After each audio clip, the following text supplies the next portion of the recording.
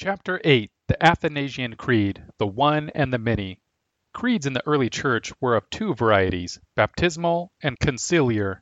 The baptismal creeds were affirmations of faith at baptism, creeds of entrance into the faith. The Apostles' Creed is the basic baptismal creed.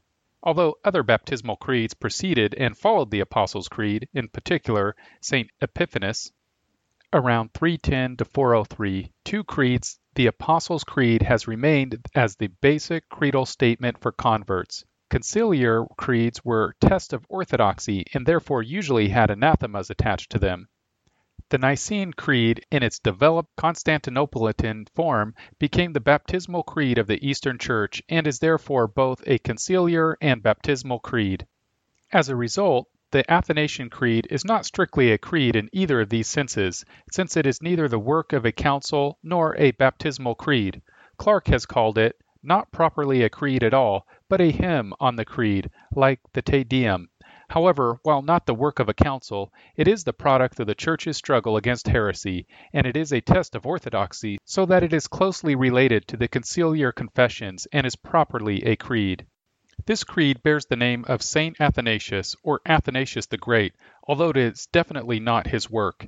Since Athanasius was at Nicaea, the great champion of the orthodox doctrine of the Trinity, this creed affirming the doctrine bears his name, although it is more directly a result of St. Augustine's influence than that of Athanasius. Athanasius 299 to 373, while not a reliable guide on the doctrine of the atonement, was a faithful champion of the Trinitarian faith, and as early as Epiphanius is termed the father of orthodoxy. His opposition to Arianism made him the target of political persecution, and he was exiled 5 times. During one exile of 6 years, he lived in the Egyptian desert with monks. Assassins were hired on one occasion to dispose of Athanasius. The statist named George of Cappadocia an Arian bishop to replace Athanasius. George took possession of his office with imperial troops and began to persecute savagely both the Orthodox believers and to pillage the pagan temples. The pagans seized George, paraded him through the city, tied on a camel, and then burned both George and the camel. According to Schaff, Arian legend made a saint of George, and first made Athanasius into an enemy wizard, and then into a dragon whom St. George overcame. Every kind of accusation was made against Athanasius. He was accused of murdering Arsenius, who was very much alive and in hiding. He was accused of raping a virgin who turned out to be a prostitute who had never before seen Athanasius and who failed in her task by identifying another man as Athanasius. His life for years was a troubled and hunted one. The Creed rightfully honored him as the first great conciliar champion of Trinitarianism. At first, the Creed was simply called the Catholic Faith, and it gained the Athanasian title during the Arian controversy in Gaul, when the Athanasian origins of the controversy were invoked. The Western tendencies toward subordinationism were invoked by the Arians to counteract orthodoxy. St. Augustine taught strongly against subordinationism and for the unity and equality of the Trinity, and this view, although first stressed in the East, came to have true roots in the West as a result of Augustine's work. This Latin faith the Athanasian Creed summarized. Augustine taught the procession of the Holy Ghost from the Father and the Son and the perfect essential unity of the hypostasis.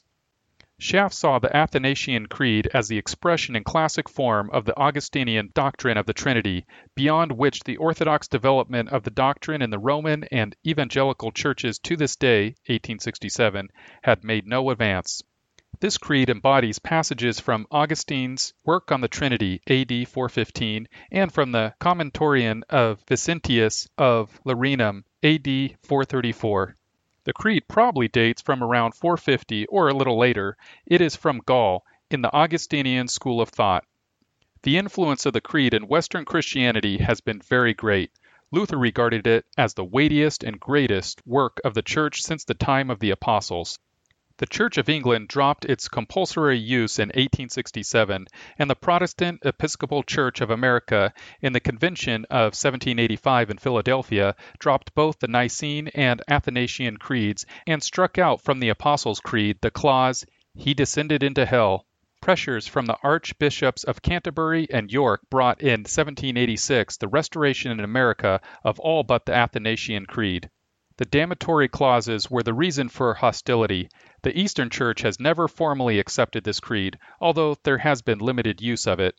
The Athanasian Creed, as it appears in the Lutheran liturgy and in other churches, declares, "Whoever will be saved, before all things it is necessary that he hold the Catholic, i.e. universal, Christian, faith, which faith except every one do keep whole and undefiled, without doubt he shall perish everlastingly. And the Catholic faith is this, that we worship one God in Trinity, and Trinity in unity, neither confounded the persons, nor dividing the substance. For there is one person of the Father, another of the Son, and another of the Holy Ghost. But the Godhead of the Father, of the Son, and of the Holy Ghost is all one, the glory equal, the majesty co-eternal. Such as the Father is, such is the Son, and such is the Holy Ghost. The Father uncreate, the Son uncreate, and the Holy Ghost uncreate. The Father incomprehensible, the Son incomprehensible, and the Holy Ghost incomprehensible. The Father eternal, the Son eternal, and the Holy Ghost eternal. As there are not three uncreated, nor three incomprehensibles, but one uncreated and one incomprehensible. So likewise the Father is almighty, the Son almighty, and the Holy Ghost almighty. And yet they are not three almighties, but one almighty. So the Father is God, the Son is God, and the Holy Ghost is God. And yet they are not three gods, but one God. So likewise the Father is Lord, the Son is Lord, and the Holy Ghost is Lord. And yet they are not three Lords, but one Lord. For like as we are compelled by the Christian verity to acknowledge every person by himself to be God and Lord, so we are forbidden by the Catholic religion to say, there be three gods or three Lords. The Father is made of none, neither created nor begotten. The Son is of the Father alone, not made nor created, but begotten. The Holy Ghost is of the Father and of the Son, neither made nor created nor begotten, but preceding. So there is one Father, not three fathers, one Son, not three sons, one Holy Ghost, not three Holy Ghosts. And in this Trinity none is before or after other, none is greater or less than another, but the whole three persons are co-eternal together and co-equal, so that in all things, as is aforesaid, the unity in Trinity and the Trinity in unity is to be worshipped. He therefore that will be saved must think thus of the Trinity. Furthermore, it is necessary to everlasting salvation that he also believes faithfully the incarnation of our Lord Jesus Christ.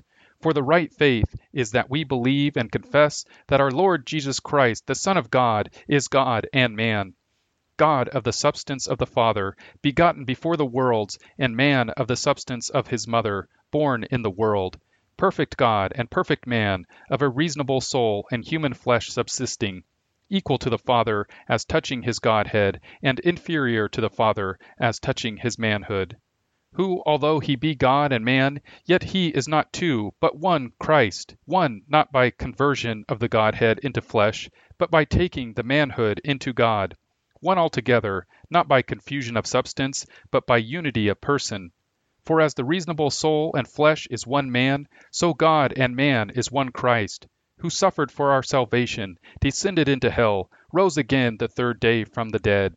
He ascended into heaven, he sitteth on the right hand of the Father, God Almighty, from whence he shall come to judge the quick and the dead, at whose coming all men shall rise again with their bodies, and shall give an account of their own works. And they that have done good shall go into life everlasting, and they that have done evil into everlasting fire. This is the Catholic faith, which except a man believe faithfully and firmly, he cannot be saved. A reading of this creed makes obvious the reason for its unpopularity. It is long, and people are impatient with long creeds. Worship must be brief. The other creeds have a beauty of phrase and a musical quality, whereas the Athanasius is precisely and logically theological. The fact remains, however, that this creed is extremely important and represents a major victory of Western Christianity. For Western Christianity, biblical theology rests firmly on a Trinitarian foundation, without subordination. In theology, the attributes or properties of God are divided into incommunicable and communicable. The incommunicable attributes which manifest God as God in his transcendence are first, aseity or independence, whereby God is absolute, sufficient unto himself. Second, the immutability of God means that since God is absolute and therefore dependent on nothing besides himself, he does not and cannot change. Third, God is infinite. With respect to the infinity of God, Van Til has pointed out, in relation to the question of time, we speak of the eternity of God, while with respect to space, we speak of the omnipresence of God. By the term eternity, we mean that there is no beginning or end or succession of moments in God's being or consciousness. Psalms 92, 2 Peter 3:8. This conception of eternity is of particular importance in apologetics because it invokes the whole question of the meaning of the temporal universe. It involves a definitive philosophy of history. By the term omnipresence, we mean that God is neither included in space nor absent from it. God is above all space and yet present in every part of it. 1 Kings 8:27, Acts 17:27.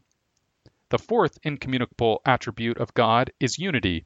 As Van Til has pointed out, we distinguish between the unity of singularity, singularitatis, and the unity of simplicity, simplicitatis. The unity of singularity has reference to numerical oneness. There is and can only be one God. The unity of simplicity signifies that God is in no sense composed of parts or aspects that existed prior to himself. Jeremiah 10:10, 1 John 1:5. The communicable attributes of God are those which stress his immanence and are first, spirituality. God is a spirit, John 4:24. Second, invisibility. Third, omniscience. The doctrine of the Trinity declares that the three persons are co-substantial. Not one is derived in his substance from either or both of the others, yet there are three distinct persons in this unity. The diversity and the identity are equally underived. Augustine, in writing on the Trinity, emphasized the unity, equality, and equal ultimacy of the three persons of the Godhead. Wherefore, let us hold this above all, that whatsoever is said of that most eminent and divine loftiness in respect to itself is said in respect to substance, but that which is said in relation to anything is not said in respect to substance, but relatively, and that the effect of the same substance in Father and Son and Holy Spirit is, that whatsoever is said of each in respect to themselves is to be taken of them, not in the plural in some, but in the singular. For as the Father is God, and the Son is God, and the Holy Spirit is God, which no one doubts to be said in respect to substance, yet we do not say that the very supreme Trinity itself is three gods, but one God. So the Father is great, the Son great, and the Holy Spirit great, yet not three greats, but one great. For it is not written of the Father alone, as they perversely suppose, but of the Father and the Son and the Holy Spirit. Thou art great. Thou art God alone. Psalm 86:10. And the Father is good, the Son good, and the Holy Spirit good, yet not three goods, but one good, of whom it is said, None is good, save one, that is God. For the Lord Jesus, lest he should be understood as man only by him who said, Good Master, as addressing a man, does not therefore say, There is none good, save the Father alone, but none good, save one, that is God. Luke 18:18, 19. For the Father by himself is declared by the name of Father, but by the name of God, both himself and the Son and the Holy Spirit, because the Trinity is one God. But position and condition and places and times are not said to be in God properly, but metaphorically and through similitudes. So the Father is omnipotent, the Son omnipotent, and the Holy Spirit is omnipotent, yet not three omnipotents, but one omnipotent. For of him are all things, and through him are all things, and in him are all things. To him be glory. Romans 11:36. Whatever, therefore, is spoken of God in respect to himself is both spoken singly of each person, that is, of the Father and the Son and the Holy Spirit, and together of the Trinity itself, not plurally, but in the singular. For inasmuch as to God it is not one thing to be, and another thing to be great, but to him it is the same thing to be, as it is to be great.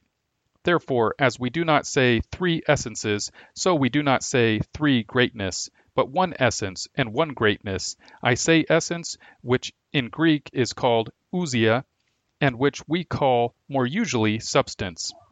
The influence of this passage from On the Trinity, AD 400, on the Athanasian Creed is quite apparent. Augustine made it clear that the only subordination in the Trinity is economic and relative, not essential. The three persons of the Trinity are equally ultimate in their particularity as well as their unity. Their individuality is real, and their unity is real. They are truly three persons, one God. The name God is equally applicable to all three persons. It is an Arminian heresy to reserve the name of God to the Father alone. This common usage makes Arminianism closer to Arianism and Nestorianism than to Orthodox Christianity. The Athanasian Creed declares the attributes of God belong to all three persons without differences of any kind. It is only the epithets generated by the Father and proceeding that are connected respectively and exclusively with the Father, the Son, and the Spirit. God then means the Father, the Son, and the Holy Ghost, and no two persons of the Trinity are greater together than a third, nor are all three persons together anything greater than each severally. As Augustine wrote, "We have said elsewhere that those things are predicated specially in the Trinity as belonging severally to each person, which are predicated relatively the one to the other, as Father and Son, and the gift of both, the Holy Spirit, for the Father is not the Trinity, nor the Son the Trinity, nor the gift the Trinity, but whenever each is singly spoken of in respect to themselves, then they are not spoken of as three in the plural number, but one, the Trinity itself, as the Father God, the Son God, and the Holy Spirit God, the Father God good, the Son good, the Holy Spirit good, and the Father omnipotent, the Son omnipotent, and the Holy Spirit omnipotent, yet neither three gods, nor three goods, nor three omnipotents, but one God, good, omnipotent, the Trinity itself, and whatsoever else is said of them, not relatively in respect to each other, but individually in respect to themselves. For they are thus spoken of according to essence, since in them to be is the same as to be great, as to be good, as to be wise, and whatever else is said of each person individually therein, or of the Trinity itself in respect to themselves, and that therefore they are called three persons or three substances, not in order that any difference of essence may be understood, but in that we may be able to answer by some one word, should anyone ask what three or what three things, and that there is so great an equality in that Trinity that not only the Father is not greater than the Son as regards divinity, but neither are the Father and Son together greater than the Holy Spirit, nor is each individual person, whichever it be of the three, less than the Trinity itself. The importance of this point with respect to the Trinity appears as we analyze the problem of the one and the many. As Van Til has pointed out, there is for the Christian a distinction between the eternal one and many and the temporal one and many. For non-Christian philosophies, no such distinction exists, since for them all being is one being. For Christian philosophy, as Van Til has shown, Orthodox thinking holds that the eternal one and many form a self-complete unity. God is absolute personality, and therefore absolute individuality. He exists necessarily. He has no non-being over against himself in comparison with which he defines himself. He is internally self-defined. For Orthodox Christian thought, there is an equal ultimacy of the one and the many in the Trinity. That is, the oneness of things is as ultimate as the individuality and the particularity of things. The oneness of God is not more ultimate than his three persons, nor his three persons more ultimate than his oneness. To cite Van Til again, whose work has placed him squarely in the great tradition of Athanasius, Augustine, and Calvin, unity in God is no more fundamental than diversity, and diversity in God is no more fundamental than unity. The persons of the Trinity are mutually exhaustive of one another. The Son and the Spirit are ontologically on par with the Father. The Christian doctrine of the Trinity avoids the pitfalls of an abstract universal or one and abstract particulars, in that neither the universals or oneness of things is an abstraction from concrete particulars, nor are the particulars merely abstractions from a concrete universal. It is only in the Christian doctrine of the triune God, as we are bound to believe, that we really have a concrete universal, In God's being, there are no particulars not related to the universal, and there is nothing universal that is not fully expressed in the particulars. The temporal one and many are entirely God's creation. Everything that is God's creation, and non-being is the field of God's possible operation. Since non-being is nothing in itself for God, God had to create, if he wished to create at all, out of nothing. The temporal one and many are thus created by God, and he is the law of their creation. As a result, the temporal order must see a similar relationship between the one and the many as exists in the eternal one and many. Non-Christian philosophy veers from an emphasis on the one to the many, from, to state it politically, totalitarianism to anarchism, from an insistence that unity is truth to an insistence that individuality is the true order. It is thus in constant conflict. The state or man, the husband and wife as individuals, or marriage as an institution, the group or the persons, which represents true order. All non-Christian thought holds to the ultimacy of either the one or the many, and as a result veers from totalitarianism to anarchism. It can only maintain a balance between the two dialectically, briefly, and in tension, which collapses. Orthodox Christianity, by its doctrine of the Trinity, avoids this basic problem of philosophy. The state is not more important than the citizen, nor the citizen than the state. Both are equally basic to God's order and equally established in his law. Marriage as an institution is under God and according to his word, but the man and wife are equally under God and protected by his law, so that marriage is not sacrificed to the individual desires, nor the individuals to an institution.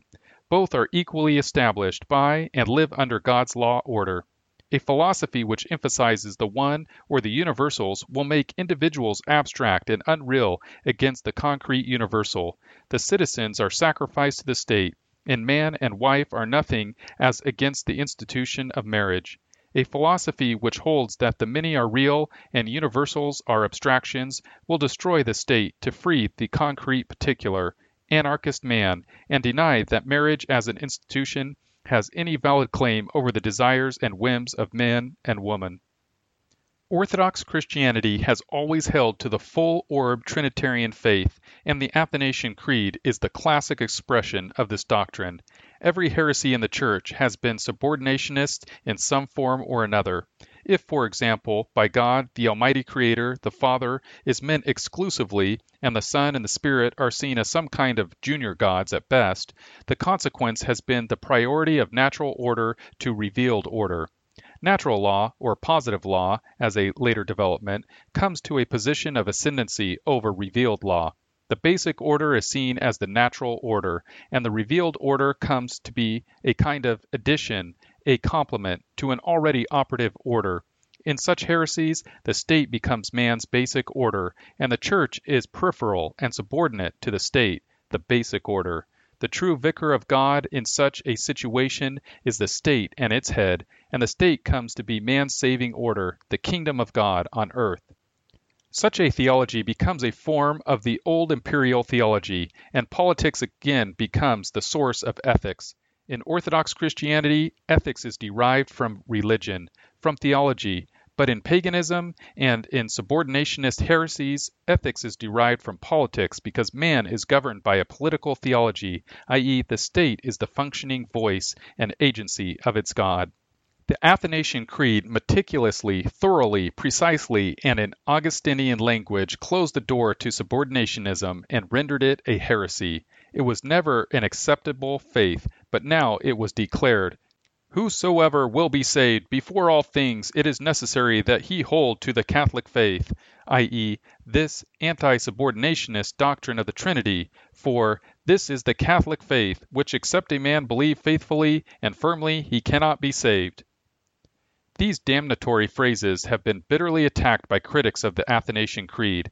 It has been inferred that everyone below the level of St. Augustine is barred from heaven and consigned to hell for failing to understand the full-orb doctrine of the Trinity. For so long, complicated and philosophical a creed to become a test of faith, it is held, is to limit Christianity to a handful of Orthodox intellectuals. The charge is totally groundless. The creed defines the Orthodox doctrine of the Trinity, The humble believer is required to believe it, not to understand it in all its implications. The believer's obligation is to accept the faith, to receive it, not to become a learned expounder of it. The critical point is this: if the Trinitarianism affirmed by the Athanasian Creed be not affirmed, then another Savior than Christ is affirmed, and no man can be saved who holds to another Savior. Subordinationism was the instrument whereby the imperial doctrine of salvation was re-entering the Church. Modern subordinationists hold to a political salvation, and in the subordinate area of religion, all good Buddhists, Muslims, Hindus, cannibals, and all others are held to be saved in terms of their own premises. The inevitable outcome of all subordinationism is another Savior. This both Athanasius and St. Augustine realized. For them, Christianity itself was at stake in the controversies of their day. Every approach to Arian Unitarianism was an approach also to religious universalism. Christianity would cease to be Christianity and would become another one of many syncretistic faiths of the day. Subordinationism makes God the Father, the Creator, who has not fully or truly revealed himself in Jesus Christ, the ultimate one and the universal. There is then no particular which is also ultimate, only final unity. Moreover, since this creating one is better operative in the created order than in revelation, then all religions better reveal him than does the Bible and Christ. All religions are thus given dignity, and Christ is reduced to one among many natural strivings towards the final unity. To free man from the orthodox doctrine of the Trinity is to free man from God. By this doctrine, God's sovereignty is maintained, and his eternal decree declared. Time and history are determined by God. Without this doctrine, God again becomes the silent God of Arianism, an unconscious, inchoate being who is silent because he cannot reveal himself. Such a God is only ultimate as the original being out of which all beings evolve, not as the creator and determiner of all things. Out of such a God, good and evil have equally emerged and are thus equally ultimate. According to Augustine, in De Libero Arbitrio, Van Til points out, "It was a great boon to him when the Manichees had told him in his youth that he could live as he pleased, since he was not ultimately responsible for his deeds. There was an ultimate force of evil, something demonic, more comprehensive and more compelling than the will of man that made men sin. But now, as a Christian, Augustine knows that he himself, that man, not some super-individual force, is responsible for sin." The forms of this liberation vary, and Manichaeanism is but one of many forms. In every form, however, wherever the doctrine of the Trinity, as declared by Scripture and summarized in the Athanasian Creed, is denied, there a death of God philosophy is in process of formation. It is therefore clearly necessary that whosoever will be saved hold to this orthodox Trinitarian faith, for this is the Catholic faith, which except a man believe faithfully and firmly, he cannot be saved.